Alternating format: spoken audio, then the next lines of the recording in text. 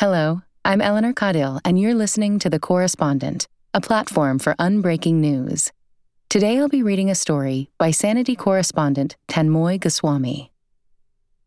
Anxiety has been stigmatized as a disorder or disease, but we never would have survived as a species without it. Had we listened closely to it, we wouldn't have chosen socializing with friends over self-isolating.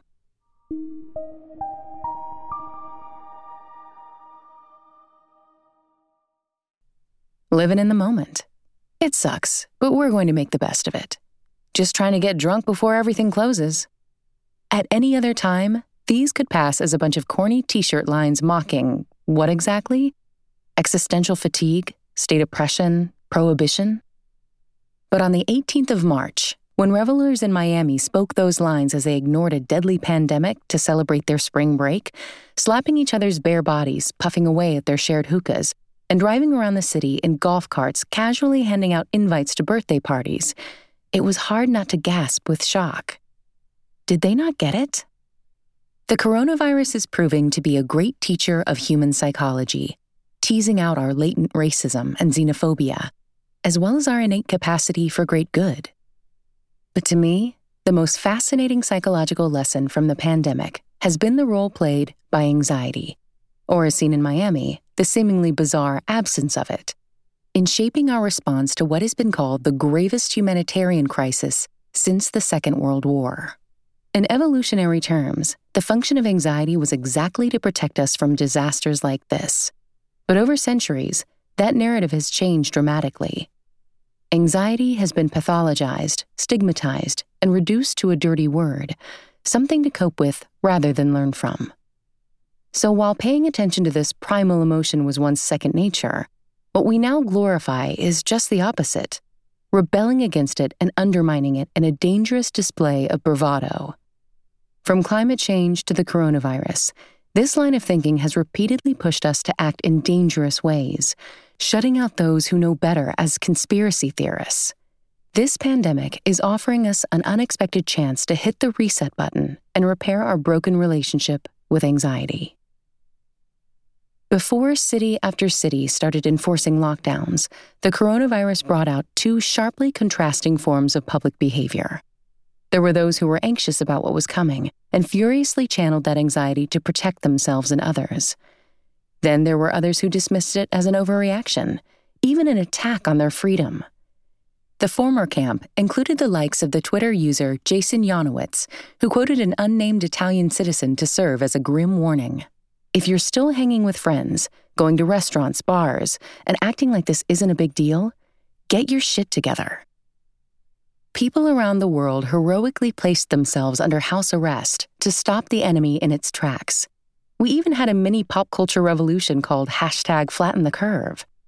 In a parallel universe, we had the holidaymakers in Florida, the club hoppers in Berlin, and those who thronged to the lockdown parties in France and Belgium, nonchalantly trotting out variations of the same bizarre line. If I get corona, I get corona. The cost of this denial was sickening. In Berlin, within 2 days at the end of February 26th, people who had attended 2 separate nightclubs in the city tested positive for the virus. The University of Tampa in Florida announced on the 23rd of March that 5 spring breakers had also tested positive. In both cases, several dozens more were possibly infected without their knowledge. In my own country, India, the Prime Minister appealed for a 14-hour nationwide curfew on the 22nd of March. But the discipline came undone in the afternoon, when people took part in euphoric mass processions and danced on the streets, as if celebrating a festival under the excuse of applauding the country's frontline workers. Some of the scenes were downright unbelievable. Oh, and Elon Musk, hailed as one of the smartest men on the planet, tweeted, "The coronavirus panic is dumb." Administrations around the world trivialized the threat too. In Italy, for instance, a football match on the 19th of February involving over 40,000 spectators is suspected to have triggered the rapid spread of the virus in that country. The match was allowed even though Italy had declared a state of emergency on the 31st of January. Meanwhile, in France, as late as the 7th of March, President Emmanuel Macron and his wife went out to the theater saying, "Life goes on. There is no reason, apart from those who are vulnerable, to change our habits."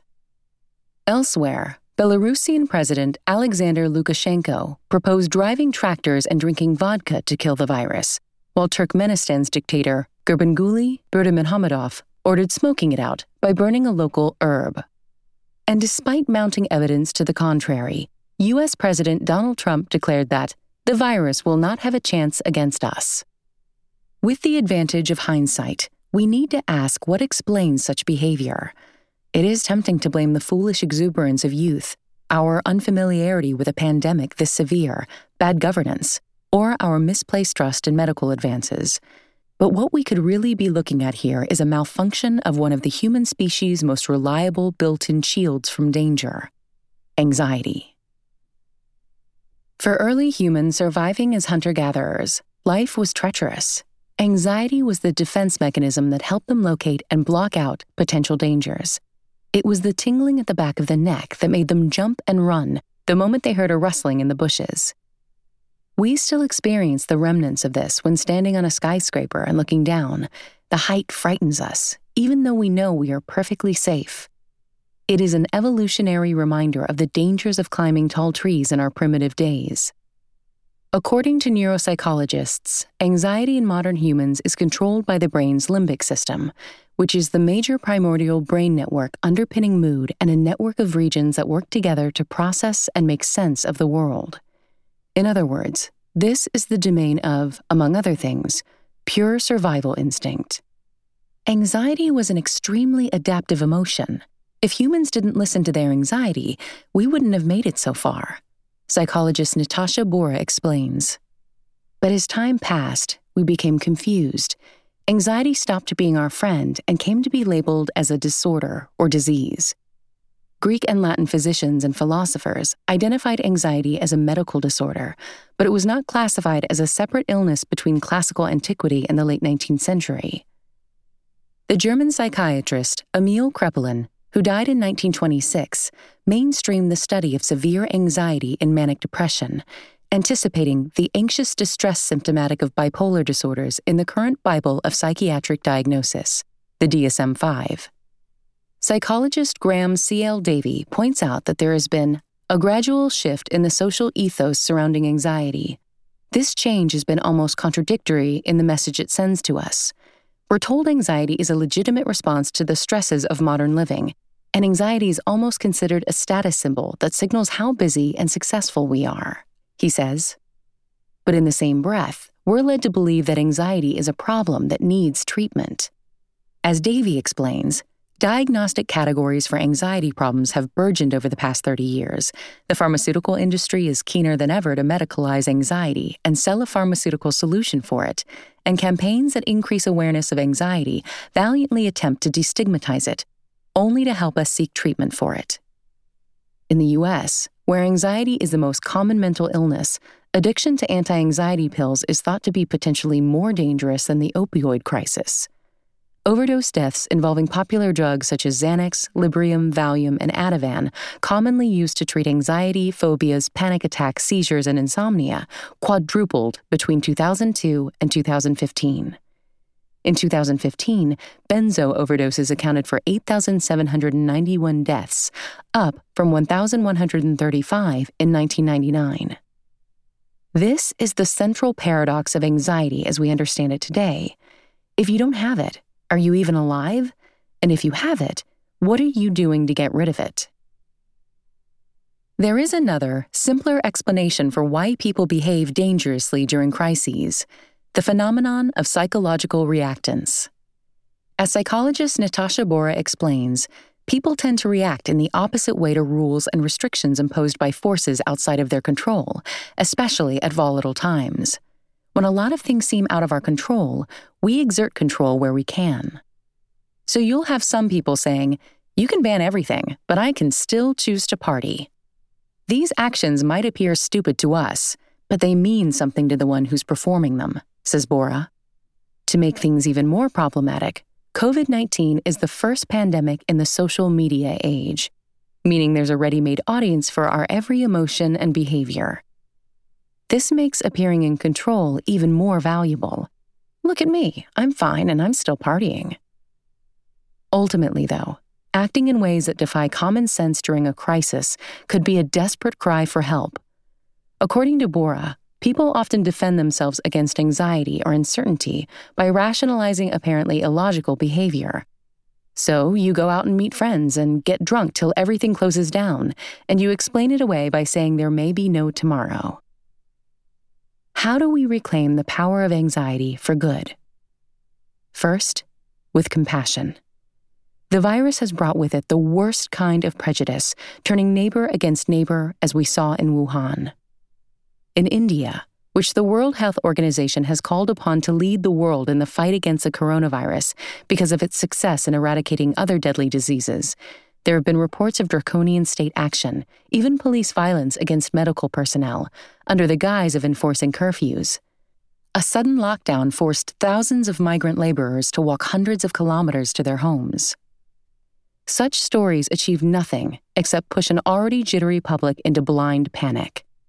Next, we need to reach back into our memory as a species and remind ourselves that anxiety is not always an obstacle to overcome. As long as it doesn't paralyze us, we can use anxiety and make it work for us. Anxiety can help you prepare, take what you are about to do as something important, and put more effort than is strictly required, says Bora. Of course, the thing about putting more effort than is strictly required is that if it works as intended and actually helps us prevent bad outcomes, it will inevitably appear like an overreaction. But as we are finding out now, at an unthinkable price, there's no contest between overreaction and complacency. In fact, COVID-19's legacy ought to include how it reminded us that anxiety and overreaction are desirable traits, signs of strong, proactive leadership. Consider one of the countries where the virus met the strongest resistance, South Korea. In March, new discoveries there were at a 4-week low, making it a remarkable example for other countries. A single swift move by the South Korean government is widely credited for these results, its decision to relentlessly test people for the virus. Chastened by its experience during the MERS outbreak, when 16,000 people were quarantined and 38 lost their lives, back in March, South Korea had been testing 20,000 people daily for COVID-19, more per capita than any other country in the world at the time. To support the massive load, it has created a vast network of public and private laboratories, drive-through testing centers, and phone booth-style testing centers where each test takes just 7 minutes. In addition, the South Korean government took aggressive action that might be seen as excessive in other democracies, including prosecuting churches for disobeying its guidelines. It also faced criticism, notably in Western media, for its extensive use of surveillance technology to track people for testing. At a time like this, there are no morally perfect solutions.